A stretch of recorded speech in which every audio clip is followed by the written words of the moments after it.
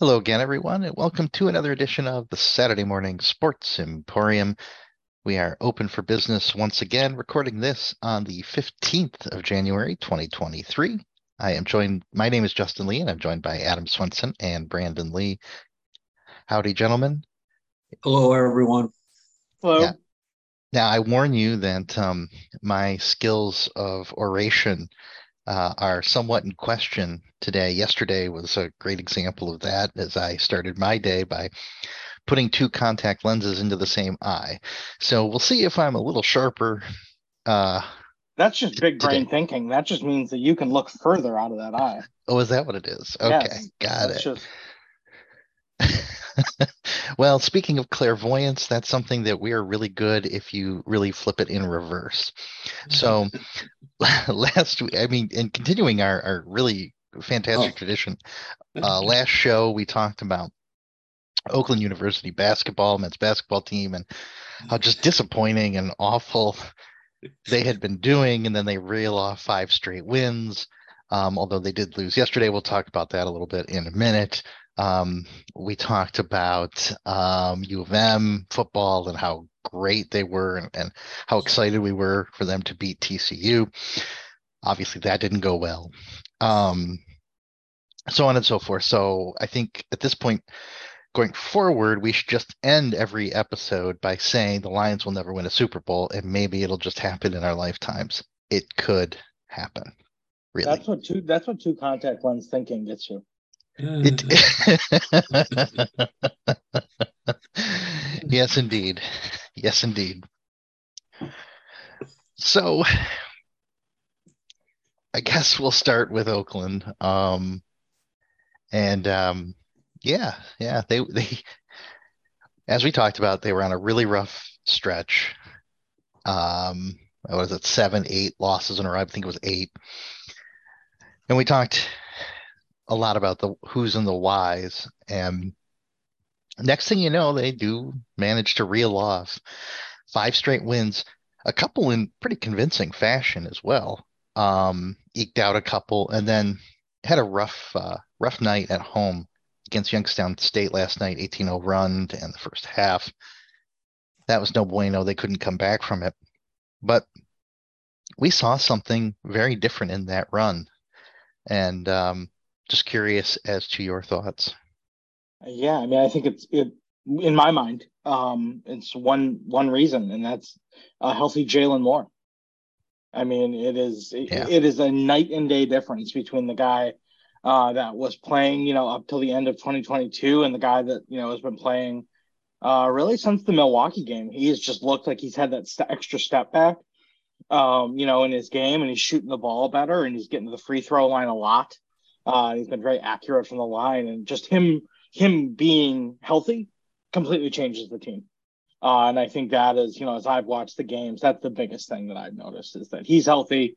The rest of the offense can click a little bit. Guys are getting open shots. Um, and, Campy has probably what he was envisioning, from the start. And so, off of the back of Jalen Moore and the other guy, Townsend's had some big games too. But off of his back, you basically saw Oakland rip through what I consider to be the upper echelon of the Horizon League, with the exception of Youngstown State. So if you look at Milwaukee, Green Bay, Northern Kentucky, and Wright State, the teams that have made the tournament the last 10 years, those names are going to come up quite a bit. And so it was just very gratifying to see, and it's fun to watch them again because it really wasn't. And I think as much as they were playing atrocious, and I'm just happy that they're on the right track. a couple of names that we talked about on the last show. Blake Lampman, I think he was injured in a little part of that streak that they weren't playing very well. He's come back. He appears to be pretty healthy. The name that we were disappointed in, and he seems to have rated his own ship at least from my perspective, is Rocket Watts. He seems to be a lot more consistent in what he needs to be doing out in the court. And I'll tell you something. I mean, when the, if you're an Oakland fan, you know one thing is everybody, every team, especially in college sports, you have your house of horrors, right? Northern Kentucky is the house of horrors for this particular team. for Oakland the last couple of years, and for them to go out and where they're at in the season. And again, that was, they had, win at home against Milwaukee and then Green Bay, but then to be able to go out on the road and beat Northern Kentucky, that's where I kind of knew maybe and something is starting to go. Yes. But I don't know, maybe it's just my own version of things, but it always seemed like Northern Kentucky's that major thorn in the side of this program ever since they've joined the Horizon League. And and Justin, from my standpoint, for them to go out and do what they did and be able to right that ship really says a lot. And to Brandon's point, I can't agree more. And no pun intended, but when we heard about Jalen Moore getting, kind of a bad ankle, I was very concerned about what was going to happen. And I think that was what prompted us to have the eulogy be had on the last show. And to Brandon's point, he certainly has obviously must be very healthy on that ankle at this point. Almost a miraculous recovery, especially when you think about ankles. Or he's learned how to play with it. He's made some sort of adjustment to make things happen, which is probably more accurate than a quote unquote miracle recovery. So, yeah, certainly where an ankle's concerned. Although even just a little bit of time off could make a big difference. It's not like us old people now where, I step slightly awkwardly and I'm down for 3 weeks. So,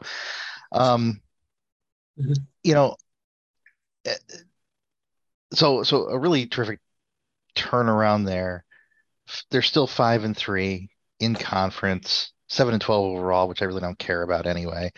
One game behind, Youngstown State, who's on top. I think actually a couple teams are. And so here we are, right? We're right back to, hey, it's anybody's game. Anything could happen. So that's great news. And really the best thing I think we could have hoped for with the program, with one caveat that I'm going to throw out, and it's a tired old caveat, but it still applies, is they have no depth. They're basically playing 6 guys. Well, they're playing 7, but Osei Price isn't really doing anything.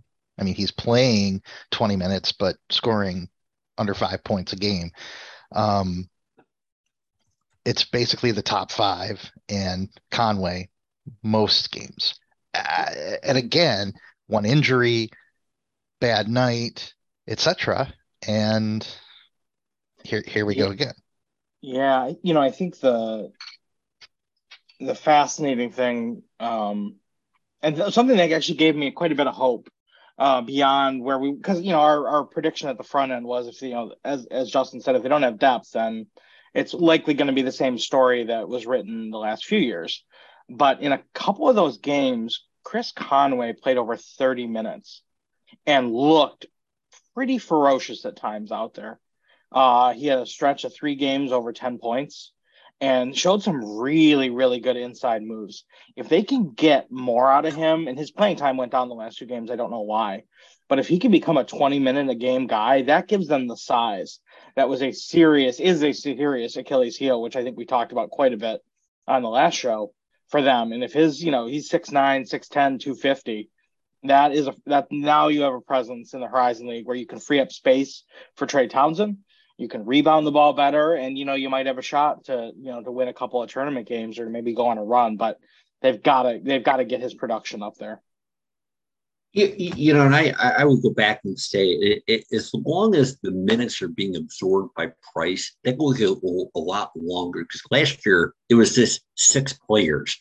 I'll take Price being out on the court, maybe and not showing up on the stat line, but if you do, not exactly is it linear, but if you look at Price and his minutes and then see the production out of guys like Watson, Lampman, and Moore, I think you could almost find a relation is that if you're getting those guys off the court long enough to be able to just at least get a breath, that's big. Now I'd have to look a little further into whether or not there's because it seems like Price is taking more of the minutes from Watts per se. So maybe less of, but at the same time, we talked about Watts and the need to get him being more productive. And even if it's just Watts that's more productive because of it, that's good. And to your point earlier, Justin, they had two about 8-9 day stretches where they did not play in the latter part of December. And you're probably right where that 8-9 day stretch was probably went a long way in terms of Jalen Moore specifically being more productive. So for sure. So looking forward, what are your thoughts, I guess, over the next, couple months as we grind through conference schedule? What's good enough for them at this point?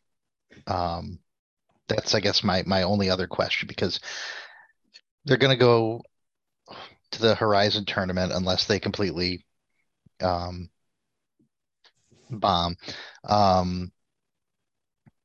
What's good enough, Well, I think if they went maybe 500 the rest of the way, I think that would get them into the conference tournament. My suspicion, though, is that if they can, maintain Moore, Lampman's, and Watts' health, this team should, as of right now, I don't want to get too positive because then all of a sudden the boomerang happens.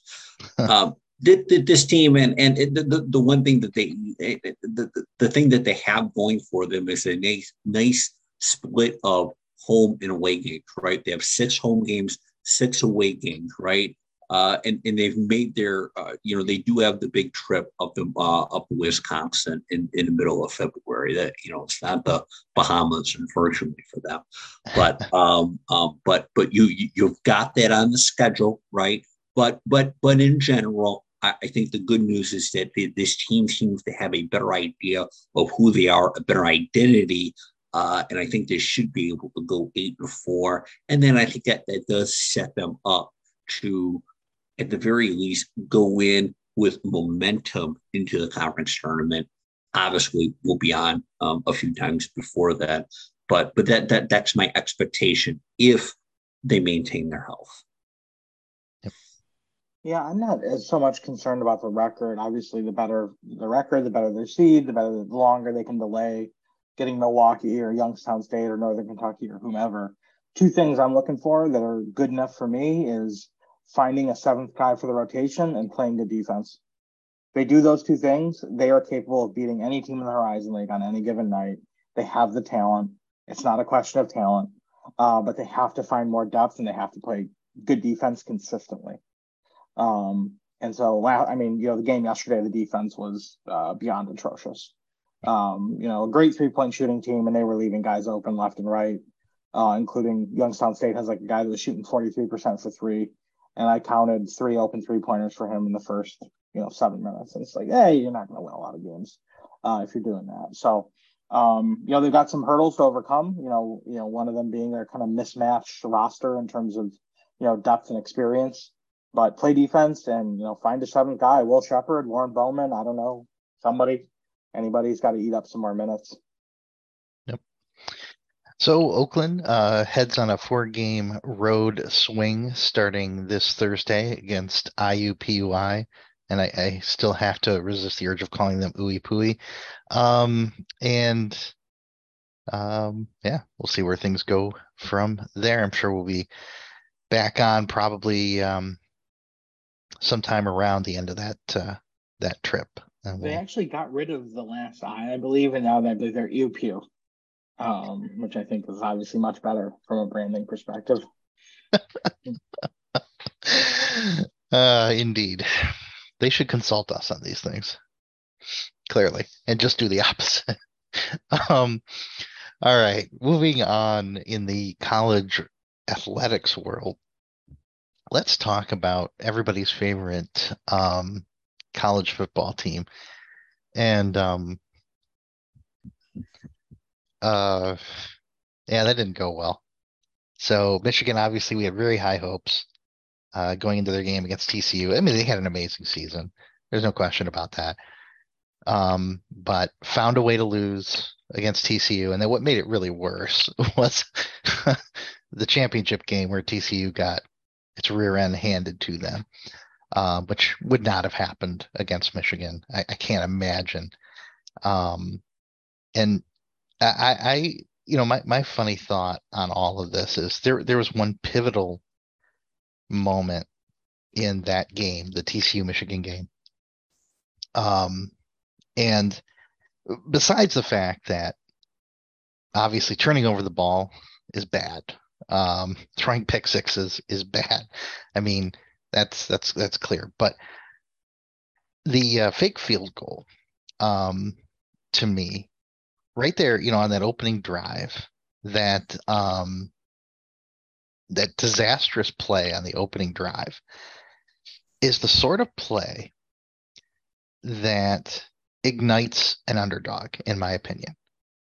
If it works, you've put a pin in somebody. But Michigan had the superior team. You kick a field goal when you have the superior team, because you're, as Brandon, as you've said many times, and you were saying when we were texting back and forth that day, Michigan will grind them down, because they will. You don't go for the razzle dazzle when you can grind a team down. That's my personal philosophy on that.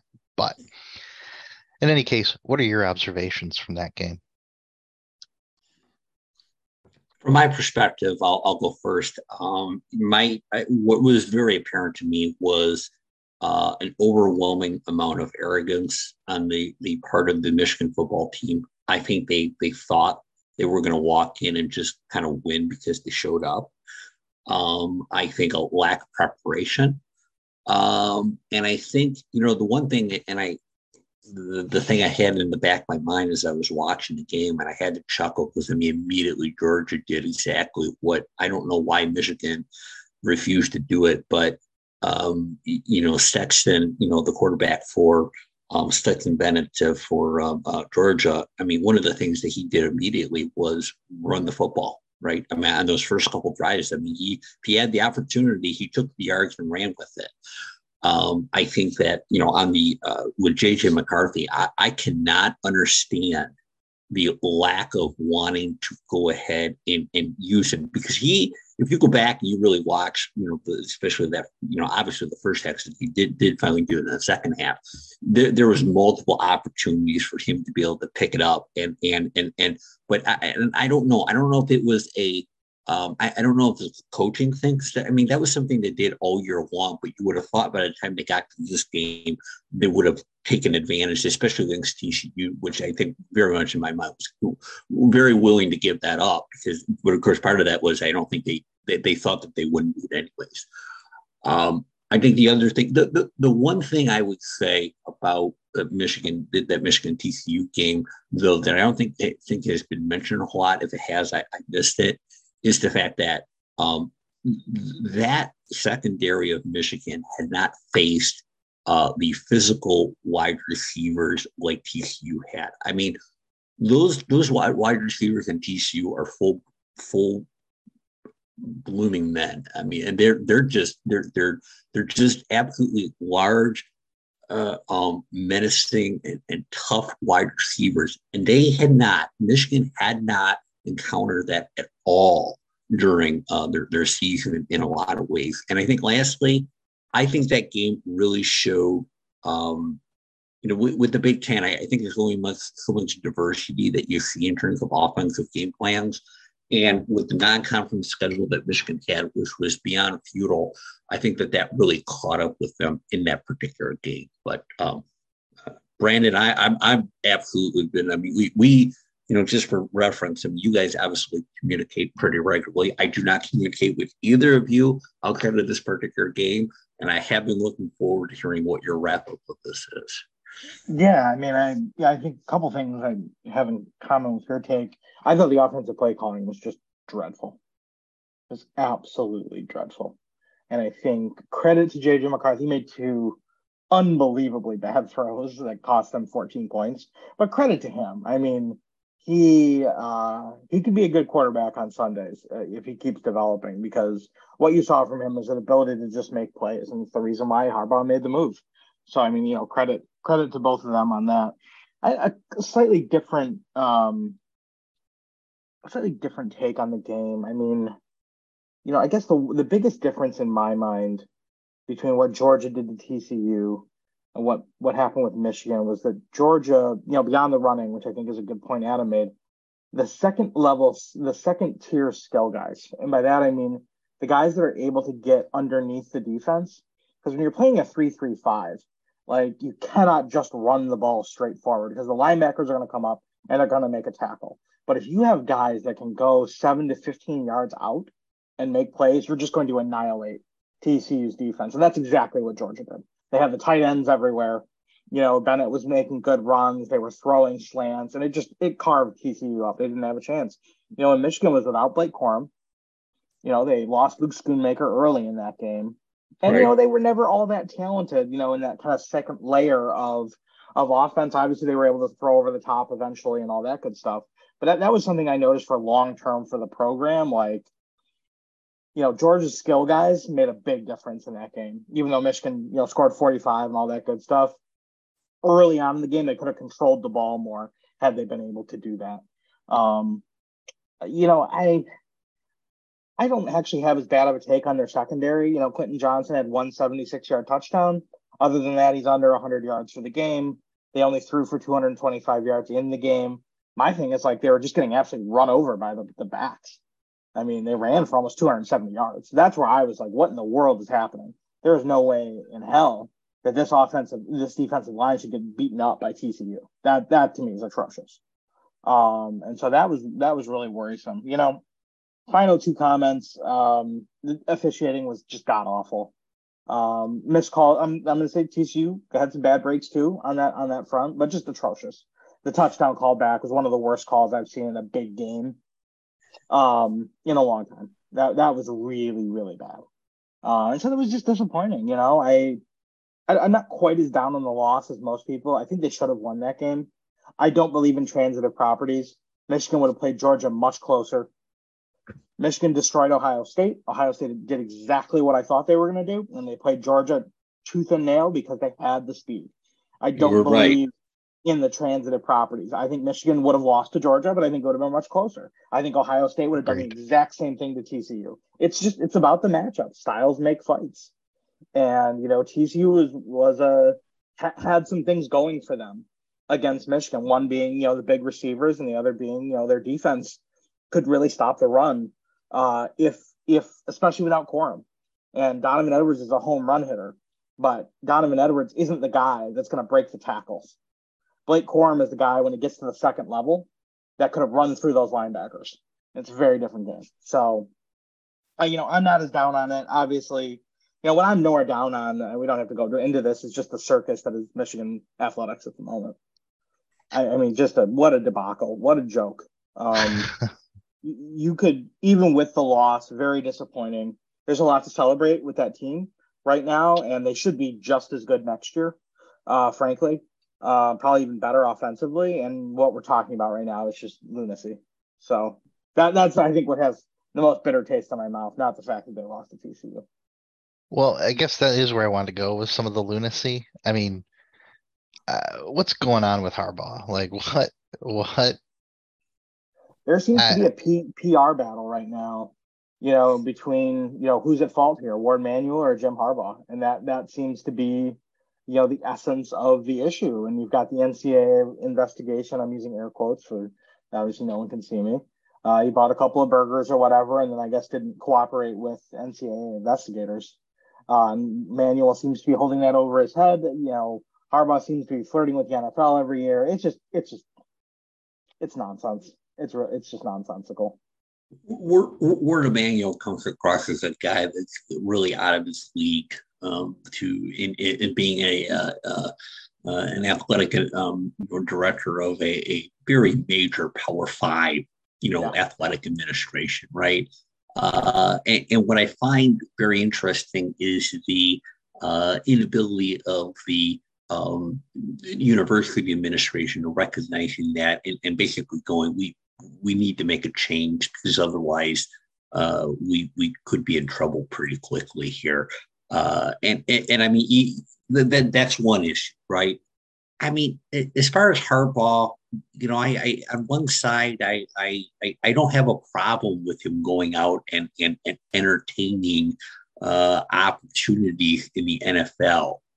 But the thing I don't really understand is it's like me showing up at somebody's house uninvited every year at Christmas. And that's where I think either you're wanted, and trust me, the NFL will reach out if you're wanted. They reach out to anyone and everyone that they think that they want.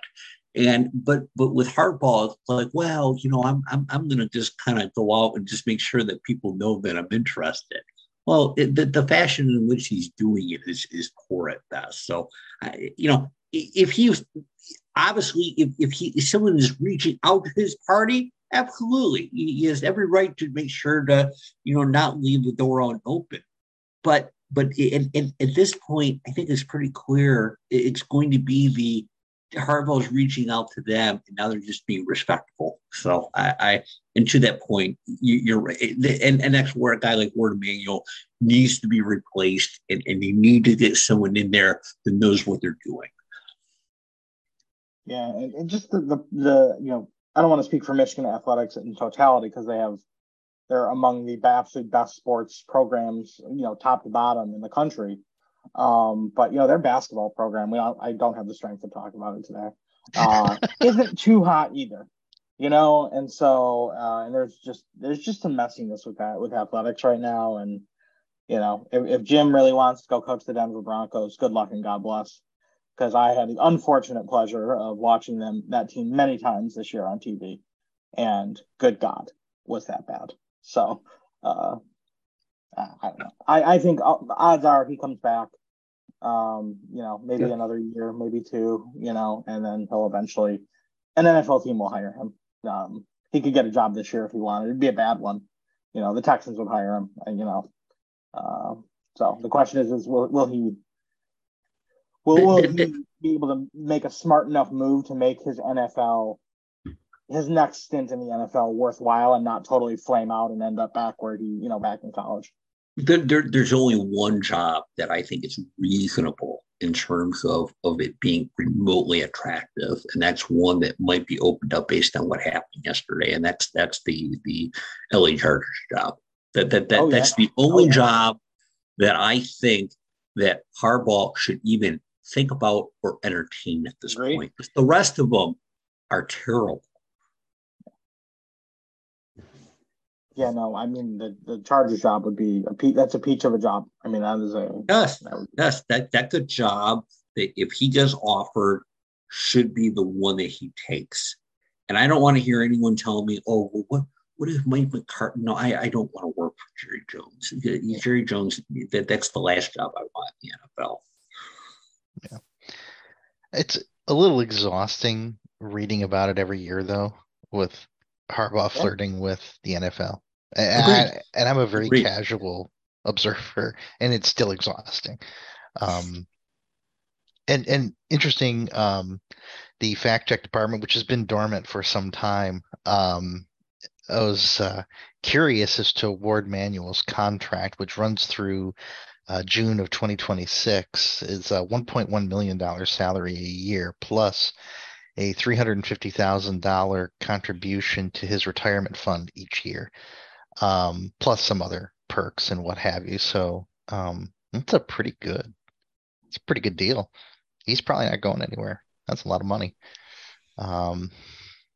So I just like to bring a ray of sunshine to every conversation. Yeah, I mean, I think what we're seeing play out is really the only thing that was going to move Warde Manuel, and that was the change in administration in Michigan, and maybe with the wave of momentum that Santano has, even beyond athletics, might be enough to make that kind of a move. But other than that, he was going to be there for pretty much forever. Maybe now, don't know. Yeah. So, sticking in the world of football, we can talk a little bit about the Detroit Lions, who disappointingly did not make the playoffs, but still won that last game against Green Bay, and overall had a far better season than what I think any of us really expected. And in fact, at some points during the season, looked like it was just the same old clown car show that the Lions have been pretty much our entire lifetimes. Um, but they really did a nice job at the end of the season, and you have to give them props for that. So, summary on end of year, how are you feeling? What comes next? And I also want to talk about a little bit about Dan Campbell and see where you stand on him as head coach. I thought it was a major missed opportunity. Not that I mean, you can say, oh, well, they should have won the Carolina game and stuff like that. The bottom line, it was a missed opportunity. They played well enough down the stretch to be part of the playoffs, especially when you consider they mollywopped the Giants at home during that particular stretch. And they played great against the Bills on Thanksgiving. They demolished. I mean, in my mind, they demolished the Packers on Sunday night at Lambeau with everything on the line. They didn't really have a whole lot going for them.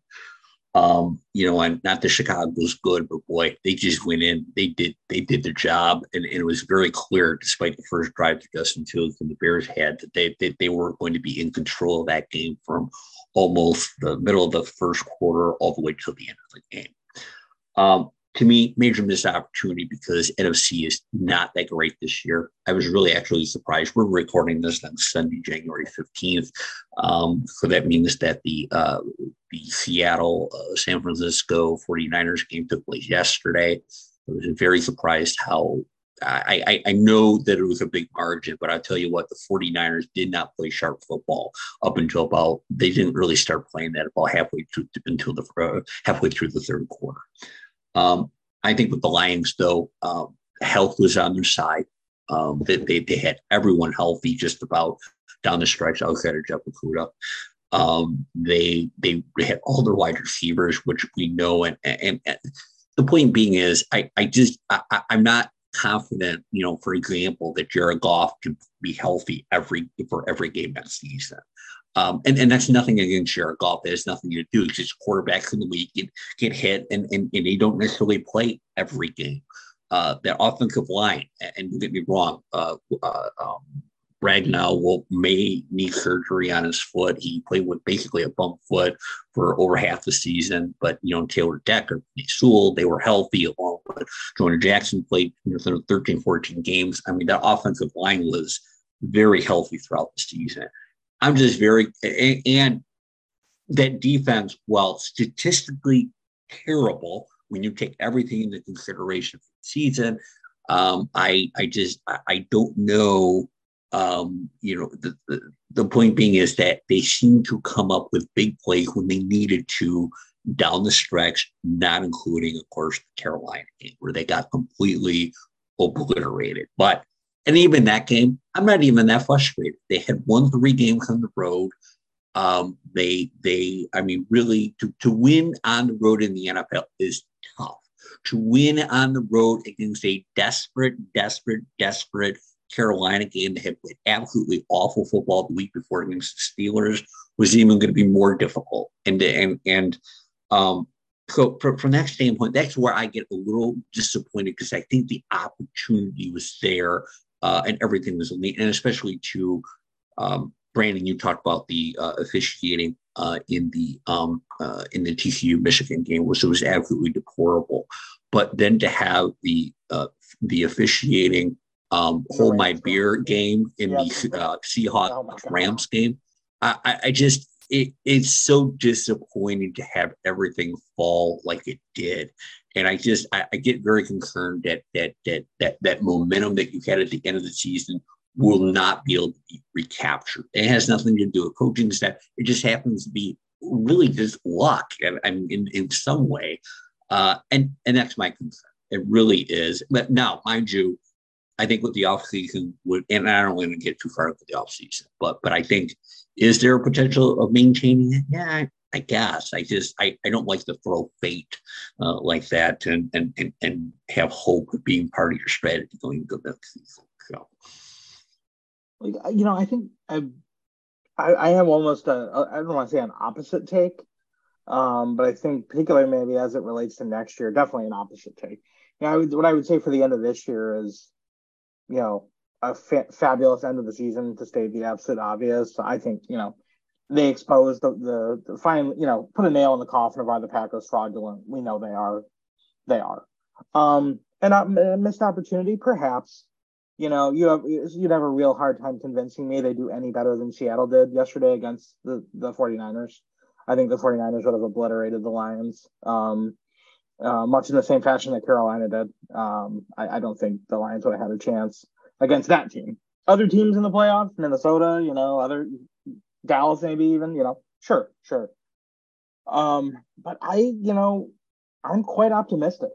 I would venture to say, when you take into account all of the considerations around the team, I cannot remember a team in the last 20 years that I'm more excited about the next year than these Lions. Maybe the team that lost to Dallas, about 10 years ago, maybe, but we knew they were going to lose Sue and a few other pieces that offseason. I think this team is more exciting going into next year than I've ever felt about a Lions team, in the last 20 years. And I would venture to say, just knowing how they performed in the 90s, probably since 91 or 93, when they won the division. So you got a couple first round draft picks. You have a really favorable salary situation. You have quite a bit of money to spend. You have quite a few high draft picks. You have a young core. I think the future is very bright. I don't think there's anyone else in that division that's scary. I think Minnesota will fall apart in a matter of 1 to 2 years. Green Bay, who knows? Chicago, Fields is dangerous, but they're a little ways off. So I'm just very excited for next year. I think they finished on a high note, and the future is bright. And that's something that's very, very seldom can we say that about the Lions. That's the truth. It's very rare that we can be optimistic. And I've just been, as you guys have been talking, I've been looking through the roster to see about any major free agent folks. And there's really not a ton. Offensive line is all intact. Obviously, you have Jamal Williams, who, had a very good season. But, I mean, that is pretty encouraging, quite honestly. Well, let's talk about Dan Campbell. What are your thoughts on him as head coach? I have to tell you that, in my estimation, I think Dan Campbell, because I think there's a lot of good pieces on this team, but I think collectively it wasn't near as talented as it looked down the stretch. Great. And I think one thing that Dan Campbell has going for him is the fact that he really it comes across as a very self-aware person, at least from an NFL head coach football standpoint. He very much knew what was going on with that defense, and he made the choice to, go ahead and, remove Aubrey Pleasant from the team, and that literally turned around that defense, and not that it became the best, but it became pretty darn respectable, right?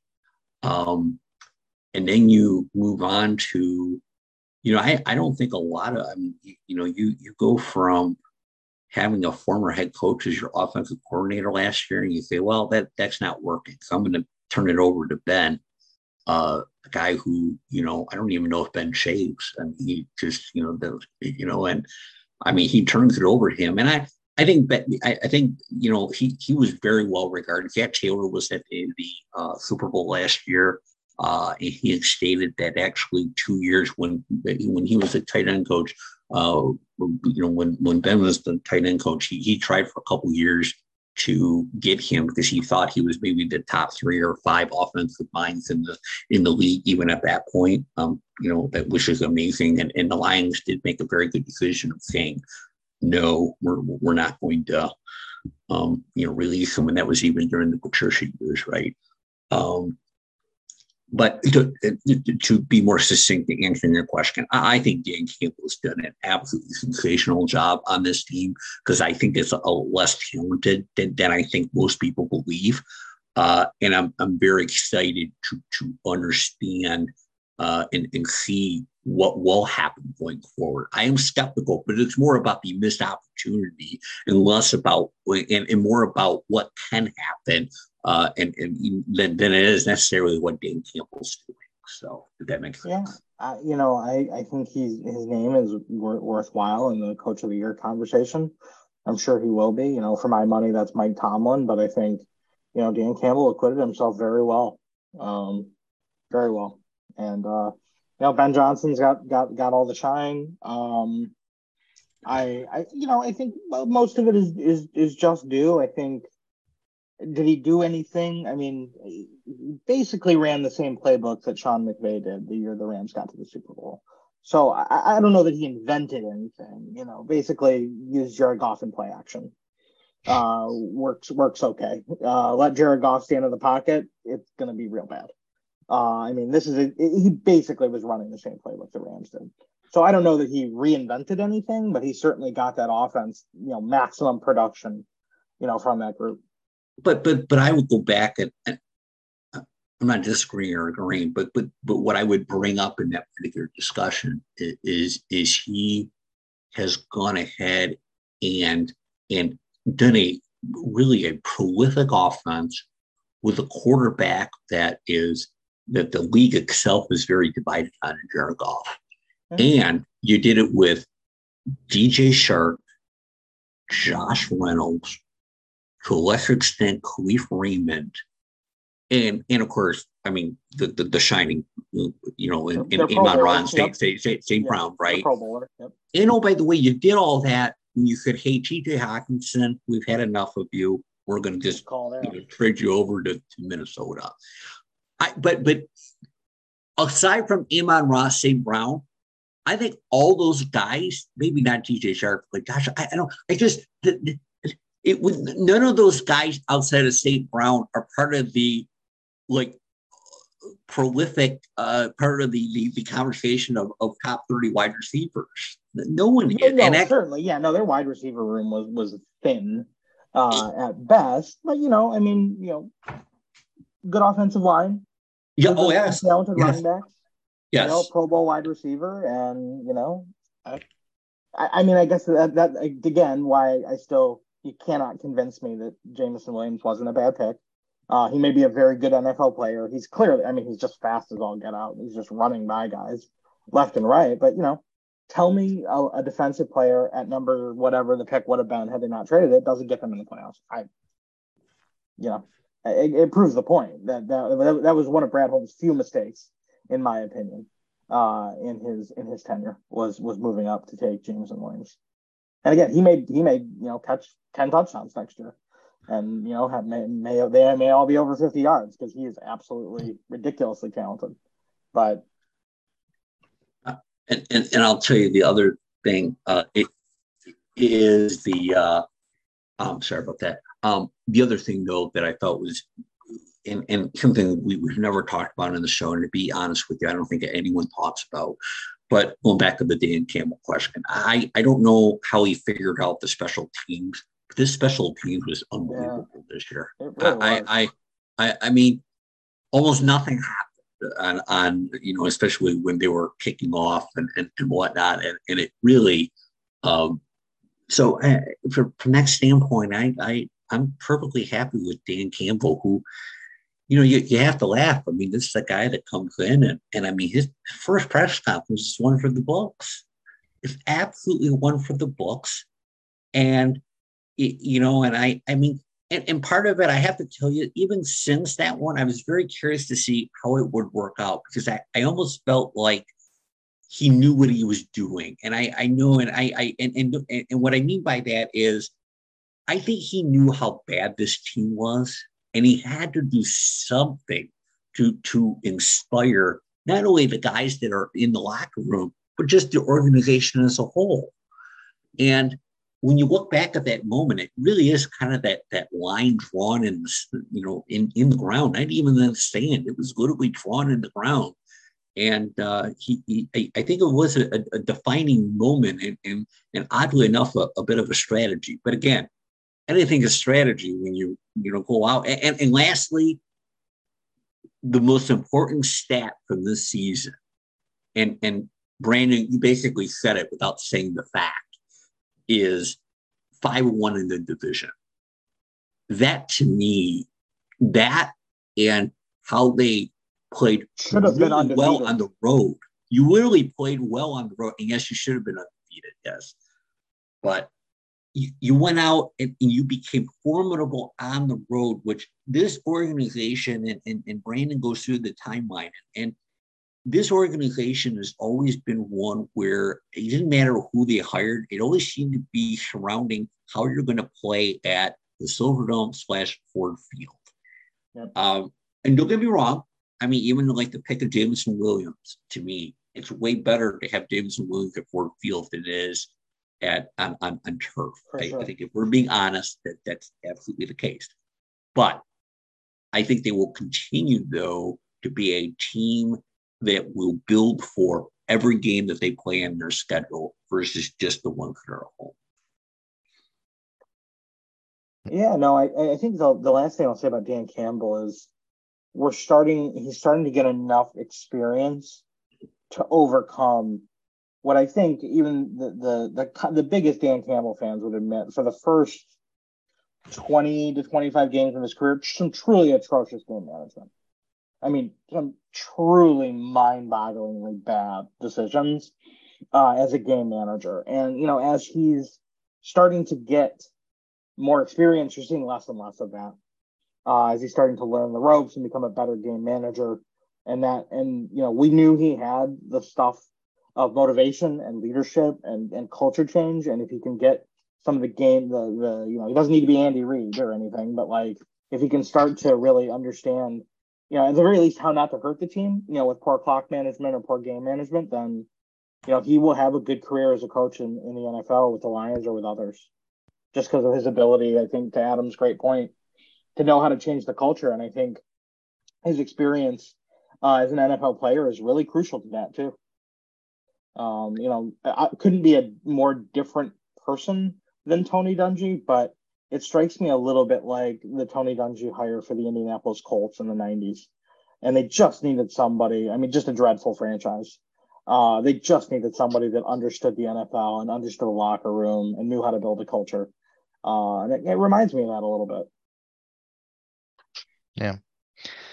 Like you said, Brandon, it's actually leaving, I think, with a realistic measure of hope for the Lions, who have been dreadfully without hope, at least if you were not a pathological optimist, as Right. most of Lion fandom seems to be. We talked about this when Brad Holmes came on board about, okay, is he and that new administration going to be any different than all the ones that came before? So far, it seems to be trending in that direction. And I will give credit where credit is due. So as much as I like to hate on the Lions, I think they've earned it. But I do think it is a turn in the right direction. And Justin, the more this turns around, I hope the more that Sheila, the owner of the acting owner of this particular team, gets credit, because I think Sheila got a lot of crap along the way that I think, True, for whatever reason, comes with being a woman, running a professional sports franchise. And I hope the people that were quick to sling whatever at her are able to as quickly sling praise, but of course we know how that works. So. That's the truth. And worst case, Ben Johnson leaves. I think that they will have the opportunity. He will be available. Matt Patricia will be available if they are looking for a play caller. I do not believe the Patriots will retain his services. As great as that they were down the stretch in their offense, I think that Mac Jones was only on camera dropping F-bombs, 5 or 6 times in the last couple of weeks. And so I think, Matty P will be available, pencil and all, and we'll go from there.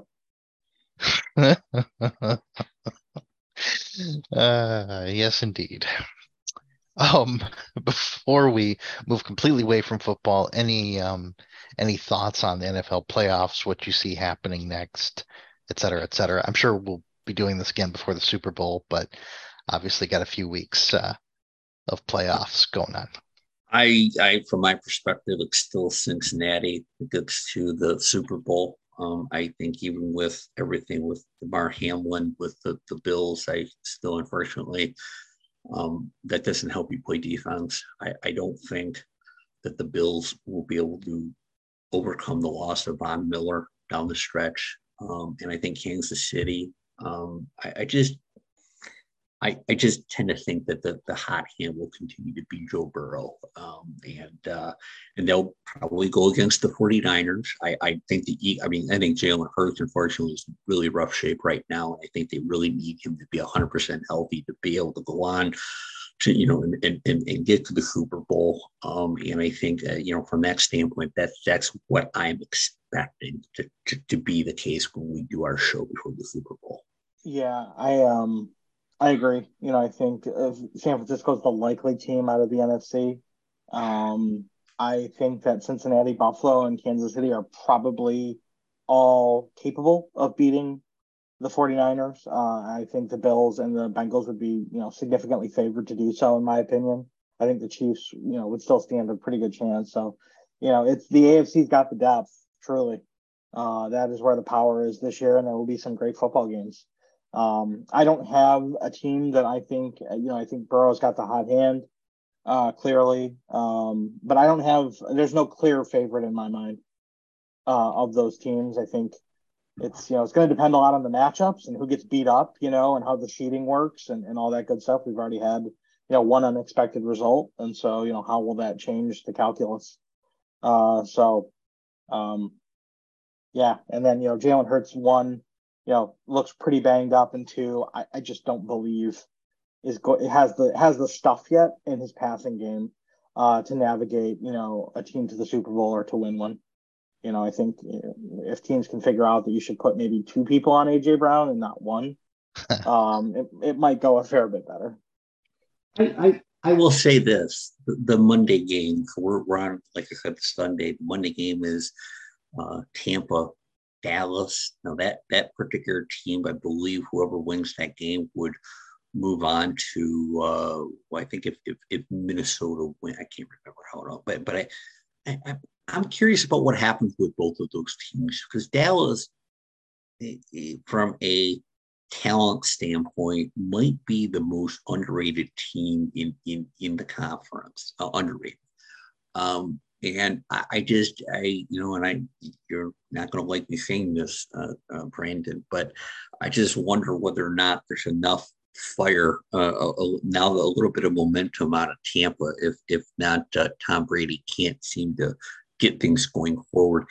And I make that commentary less about the teams and more about just the general state of the NFC at this point. Sure. And I would agree that any of those teams going up against San Francisco would be, would definitely on paper pale in comparison. And I know he has not shown any tendency to make mistakes, but I just wonder whether or not at some point the Brock Purdy bandwagon with so many people ends up, kind of getting a broken wheel. So no, I think that's a great point. And I think, he will be challenged, if they get to the NFC Championship in that kind of environment, So yeah, I don't know that, we're playing playoff games on Monday now. Someone help me understand. And two, just what a disgusting matchup. I mean that from a media standpoint. I can't. I almost can't even watch it.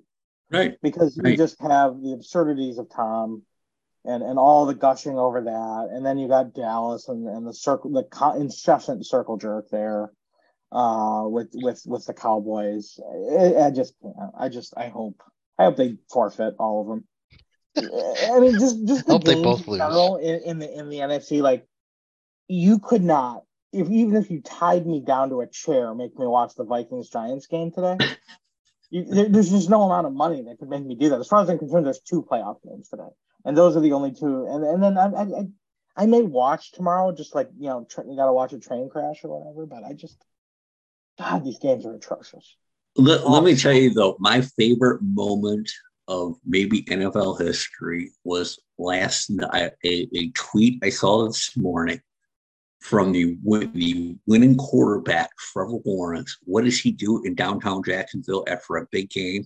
He heads to the Waffle House to wrap up the evening. That to me, he's a champion in my eyes. He's won Absolutely. the Super Bowl. He's won the Super Bowl. He knew what the right delicatessen was going into after a big accomplishment, and at that point, I might just go get a Trevor Lawrence jersey just because of that. I haven't bought a jersey in 30 years. So is this the same Waffle House where that waitress caught the chair thrown at? Oh, I don't know. I'm just Okay. he's doing It's high not. five, and I'm he's just waiting saying. in line with everybody else. Just hey, I'm waiting for a table. Okay. I mean, Waffle House has rules. Okay. or there's pain.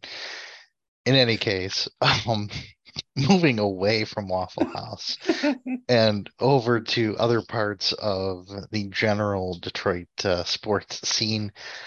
Trading Troy Weaver gets a contract extension. I don't think the terms have been leaked out there, but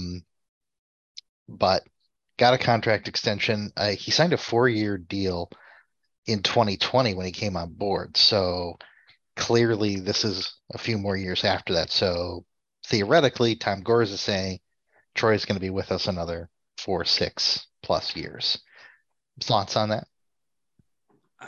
And again, we had talked on the last show about Troy Weaver and of course Dwayne Casey and what exactly this team was going to do. I wasn't necessarily looking to talk about the Pistons team itself in the show because I think we've said all that we can at this point. Yeah. But it's very clear to me, Brandon, that there has been a commitment, I guess, by Tom Gores, the owner, and his administrative team that they think that Troy Weaver has done a good enough job, despite it not really manifesting itself out on court, that they've given him a contract extension. Now, mind you, in my personal opinion, I mean, like the trade for Bojan was fantastic.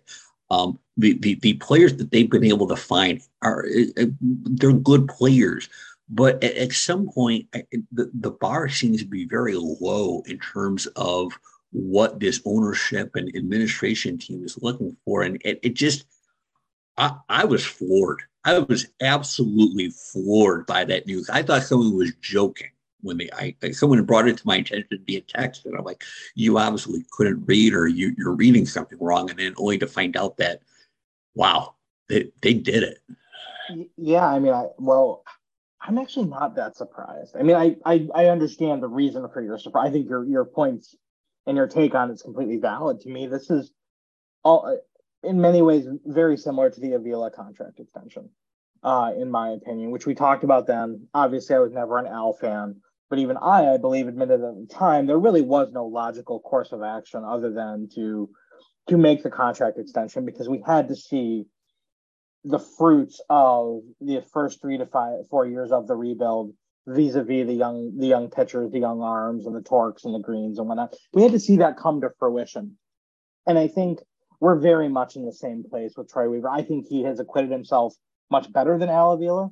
I think he has shown an ability to deal with other teams via trade in a far more sophisticated way than Al Avila was able to.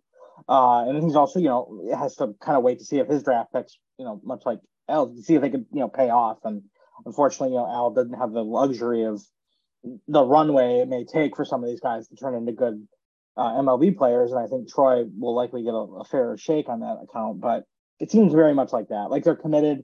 They got to see what this looks like. He lost Cade for the year. Got to get Cade healthy. Jaden Ivey next year. Another year for Duran to mature.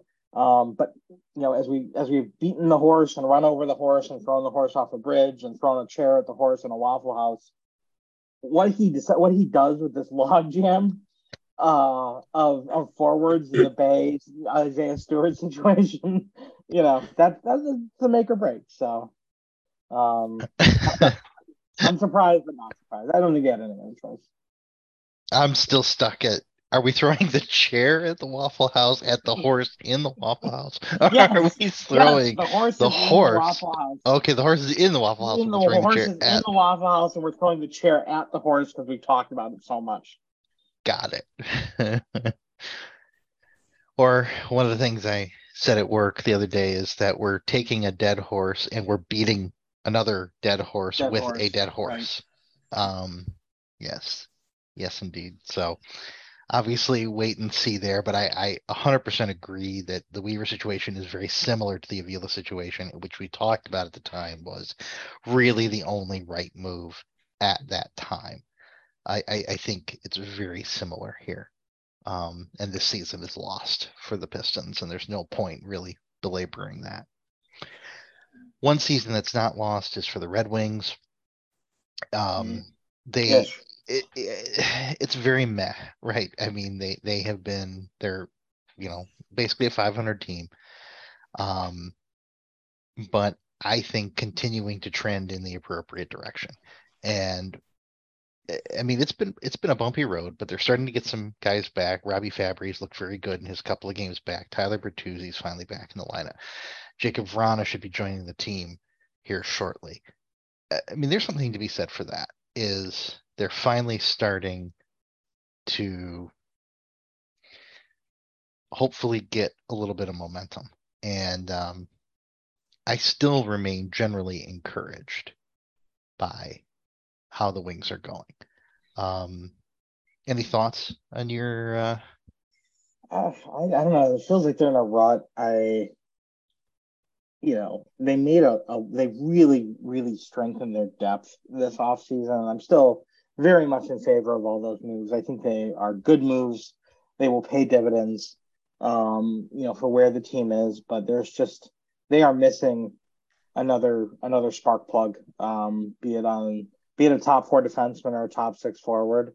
They are missing a marquee, signing, and apples and oranges in terms of where the teams are at. But, I think a lot about the Marian Hossa signing the Wings made. It ultimately didn't work. They didn't win, but they need that kind of they need a marquee, established 30-goal guy to come in and really anchor some things, as these young forwards figure it out. Or they need to do the same on defense and really place the emphasis there. So I'm waiting for that. You mentioned Vrana, very discouraged. He doesn't seem to be able to craft a lineup in Grand Rapids right now.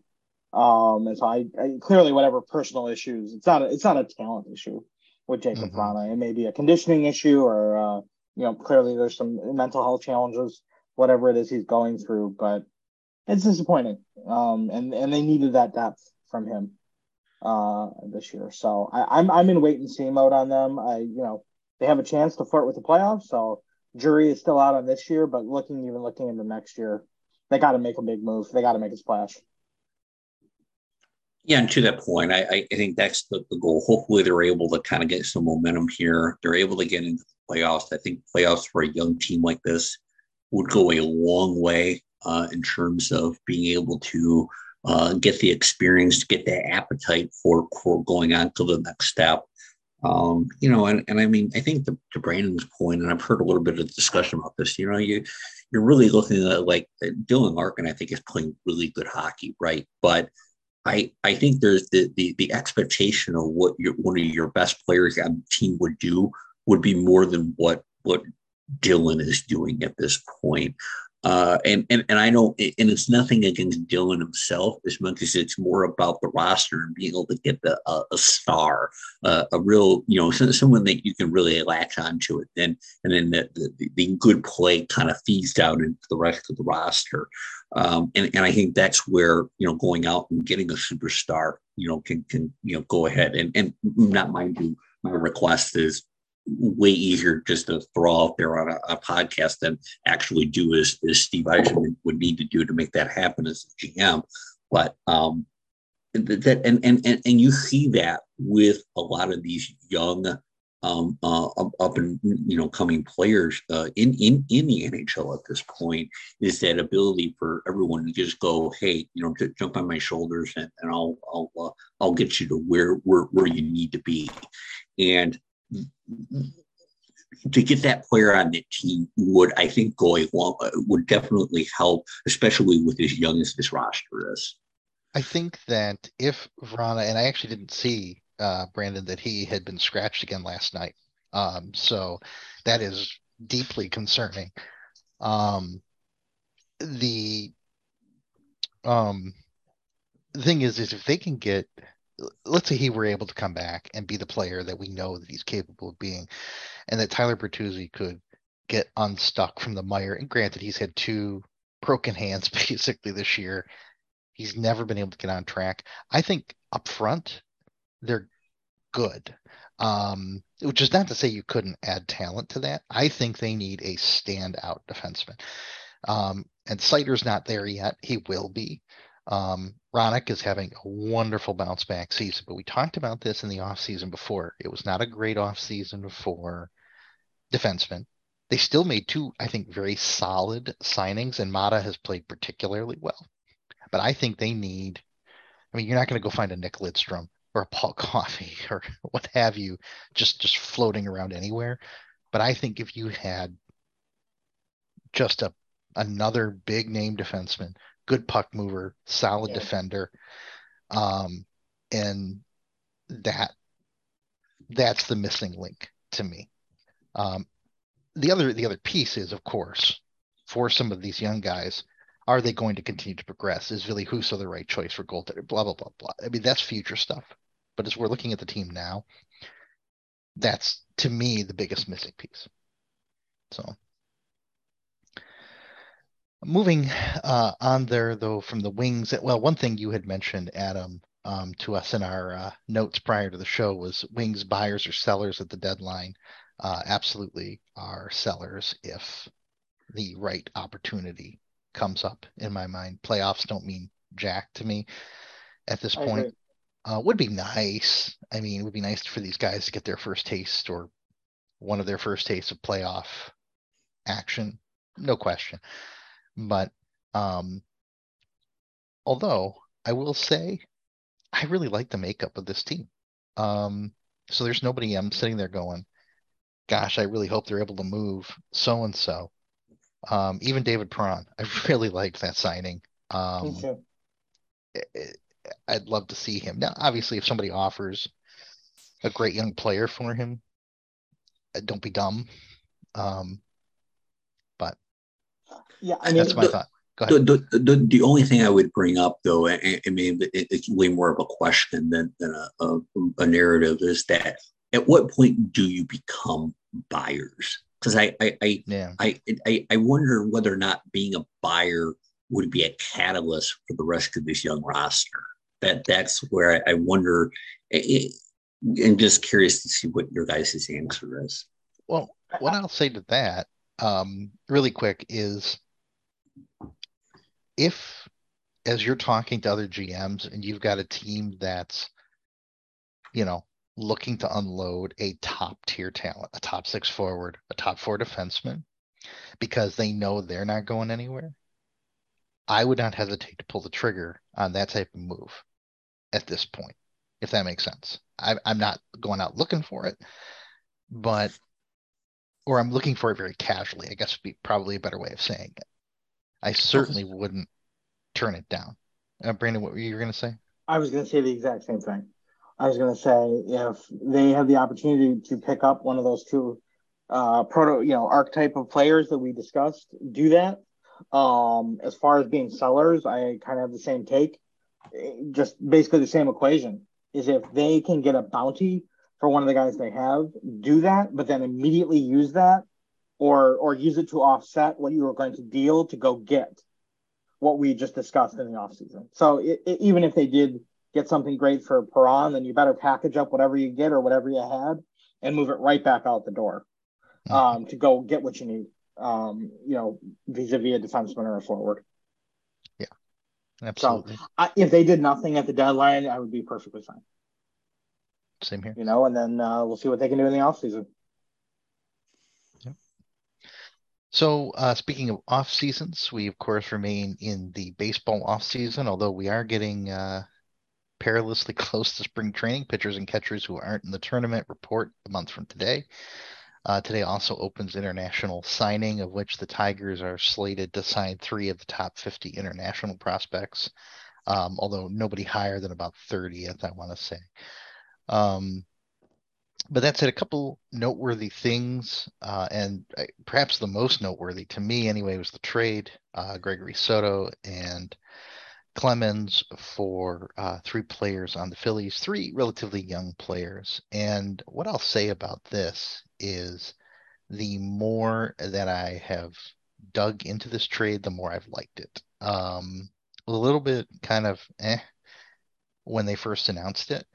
And I always fear being on the opposite side of a Dave Dombrowski trade, as we've talked many times. He is kind of a savant when it comes to this stuff, but he will give up talent to get talent. And that doesn't mean that we won't get utility out of these players, and maybe great utility. I don't know. So definitely curious as to your take on these acquisitions. I think the one thing about trading Gregory Soto is that I think that the new administration basically probably looked at him and said, you know what, he's probably reached his ceiling in terms of talent, and certainly there's probably a lot of confidence in terms of what this pitching staff can do in terms of going ahead and maximizing that. And at that point, they made the decision to go ahead and obviously trade him away. I think there's a lot of opinions out there in terms of what they got back. And I've read a few of them, and I think it seemed like the collective haul is probably maybe from those who really follow baseball. I think he's really loved this trade for the Tigers, and felt like you were bringing in some pretty good backs that were desperately, some right-handed hitting that was desperately needed on this particular team, and guys that maybe have a chance of actually playing a lot more than what we think. The catchers seem to be pretty high regard. The point being is that I think this team now, opposed to in the past, has very much a model player that they're looking for. And I think they probably felt in general who they're getting is filling that requirement. Now it's just a matter of sitting back and see whether or not it works. Yeah, I mean, I was pretty positive on the deal. I think what I liked about it, Adam, is kind of what you just brought up, which is, Harris is getting his guys. And I will spare all of you Justin and I's head scratching and analysis of the Castro brothers. I will not subject anyone to that. To our multiple conversations about why they let those guys go and made some of the other moves they made. Would truly be painful for all involved. But I like that he's getting guys that he's confident in, that he likes. These both of the 2 guys that are really MLB ready are very versatile in terms of the positions they can play. They add some good numbers statistically from a batting perspective. So it could be a win-win trade, honestly. I mean, this is one where I don't know that there's going to be, we may get a lot out of those guys. The Phillies are a World Series caliber team that just added an arm that if coached correctly and if put in the right spots can be dominant. And, to a team that's that close to a World Series, then, great, good deal, Yeah. And, maybe you got a flyer on a utility guy in Clemens, who knows? So I think it could be a win-win deal. I'm happy with it. And I like that he's putting his mark on the team. And again, contrasting with Avila made some of the big trades early on, in dealing the Verlanders and whatnot. And it seemed to me they were just trying to acquire as much talent as possible, but there didn't really seem to be an archetype that they were looking for in terms of the guys that he was bringing back. He was just like, what can I extract in terms of prospect ratings and talent from these teams, and it seems Harris has a slightly different take on that. Yeah, I was just going to say, I think that is a really good observation about one of Avila's deficiencies, which was building a cohesive strategy. I mean, because there were clearly deficits within the organization that could have been addressed. Clearly, he brought a lot of pitching depth to the organization. We saw that borne out last year, so that's good. But there were such glaring deficits in other areas. Whereas, to your point, Harris is trying to go out and bring very specific type of players. Essentially, Vierling and Matan are upgrades in Harris's eyes over the two Castros because their numbers are very similar. Can't resist. He can't. But thankfully, it's like Cookie Monster. It just there's a plate of cookies there, and it just.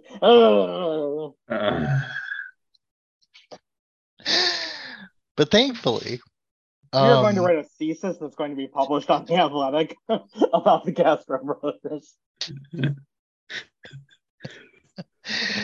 Interestingly enough, Harold Castro is not signed with anyone yet, so we'll see how that goes. But thankfully, though, Harris did throw me a bone and signed Kieran Castro, so we have a minor league reliever named Castro. So anyway, But by the way, for those listening, we have a show that has brought up the Waffle House and the Cookie Monster. So I think we're really our hashtag are going to be phenomenal. Hit with a chair, so yeah. So here we are. That's what we bring. I mean, this is an emporium. We sell all kinds of things here. Do. We're not just like a Walmart. We're not, But Justin, I don't want to leave the show without talking about the changing dimensions and outfield ball, and I just want to make sure to get that out there. So. For sure. And all I'm gonna say is, if I'm Miguel Cabrera, I'm throwing a chair at a horse in a Waffle House after this. I mean, seriously, because like, guys, really, you do this now in the season when I can't even I can't walk anymore. Like, seriously. Hey, Scott Harris woke up one morning and said, "You know what? Do I need to sign any MLB hitters? No. I'm going to put 2 contacts in one eye, and I'm going to bring those dimensions in." That's right. I don't need to sign anybody. I'm just going to change the field. You're right. I mean, clearly.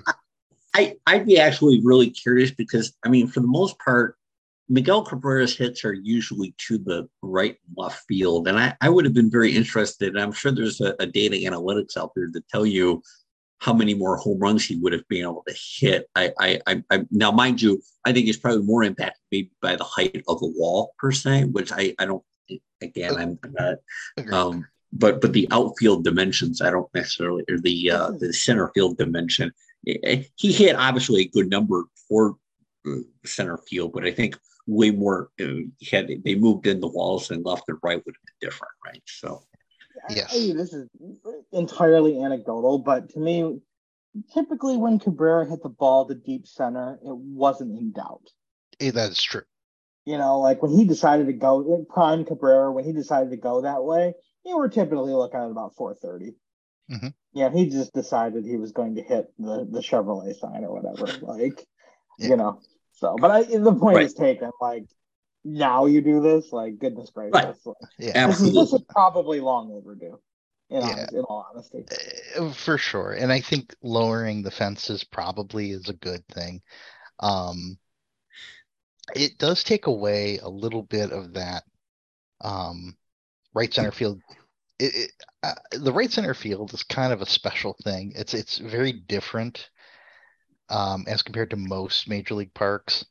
That high wall and the deep bit, which has made Comerica very favorable to triples.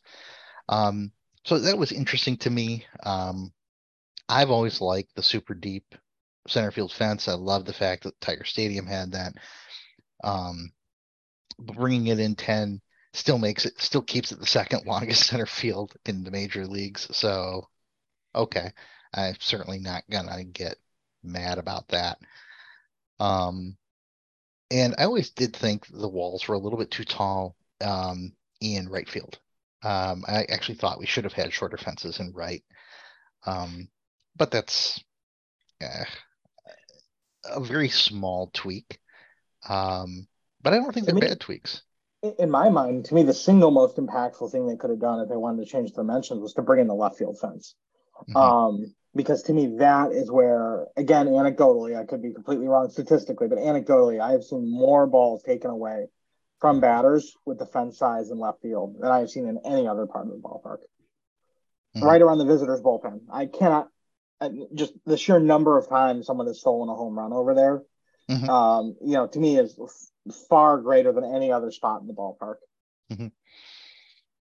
Yeah, and that's traditionally been the toughest part to homer in the park. Maybe the right center field, but yeah, for sure. So, if it drives some excitement and helps out, then great. So a couple of different writers have done analyses of what that would have changed. In fact, somebody did do a Cabrera one, although it was a little bit more informal, but they predicted about 25 more home runs in his career. But there would have been approximately 13 additional home runs last year. I think it was 7 or 8 for the Tigers, and then opposite. But 3 of them would have been Riley Green. And I even remember like the last one that he hit where he just raked the ball and they caught it right in front of the fence. And you could just see the deflation. And, three were him. Javi had one, Javi Baez. A Castro, who will remain unnamed, had one. And I'm forgetting who the other one was, but you get my point. I think it'll be good. I think it'll be good on the whole. And that Comerica Park outfield is enormous when you compare that to other major league outfields, which is granted one of the things I liked because you got to have a really athletic outfield to play good defense out there, of which we haven't had. But we'll wait and see what happens. That's really where I sit on it. So with that said, I think that takes us through everything for this time around. We'll be back on in a few weeks. Obviously, we've got NFL playoffs going on. We'll be creeping up on trade deadlines. Tiger spring training will be about ready to get started. So we'll see if there are any more moves that the Tigers are going to make. I was really hoping there'd be one more bat out of them, but I guess we'll I still wait am. and see. Yeah. I'm still hoping. Yeah. And we'll see where things go from there. So We'll know whether or not Ben Johnson or Aaron Glenn take on a new role as well at that point. So, which yeah, I think there will be daily prayer meetings for both of them to be retained, but we'll see what happens. So, for sure. All right. With that said, that wraps things up for another edition of the Saturday Morning Sports Emporium. For Brandon Lee and Adam Swenson, my name is Justin Lee. Be safe, everyone. Stay out of Waffle Houses if you're looking to avoid horses or chairs, and we'll see you in a couple of weeks.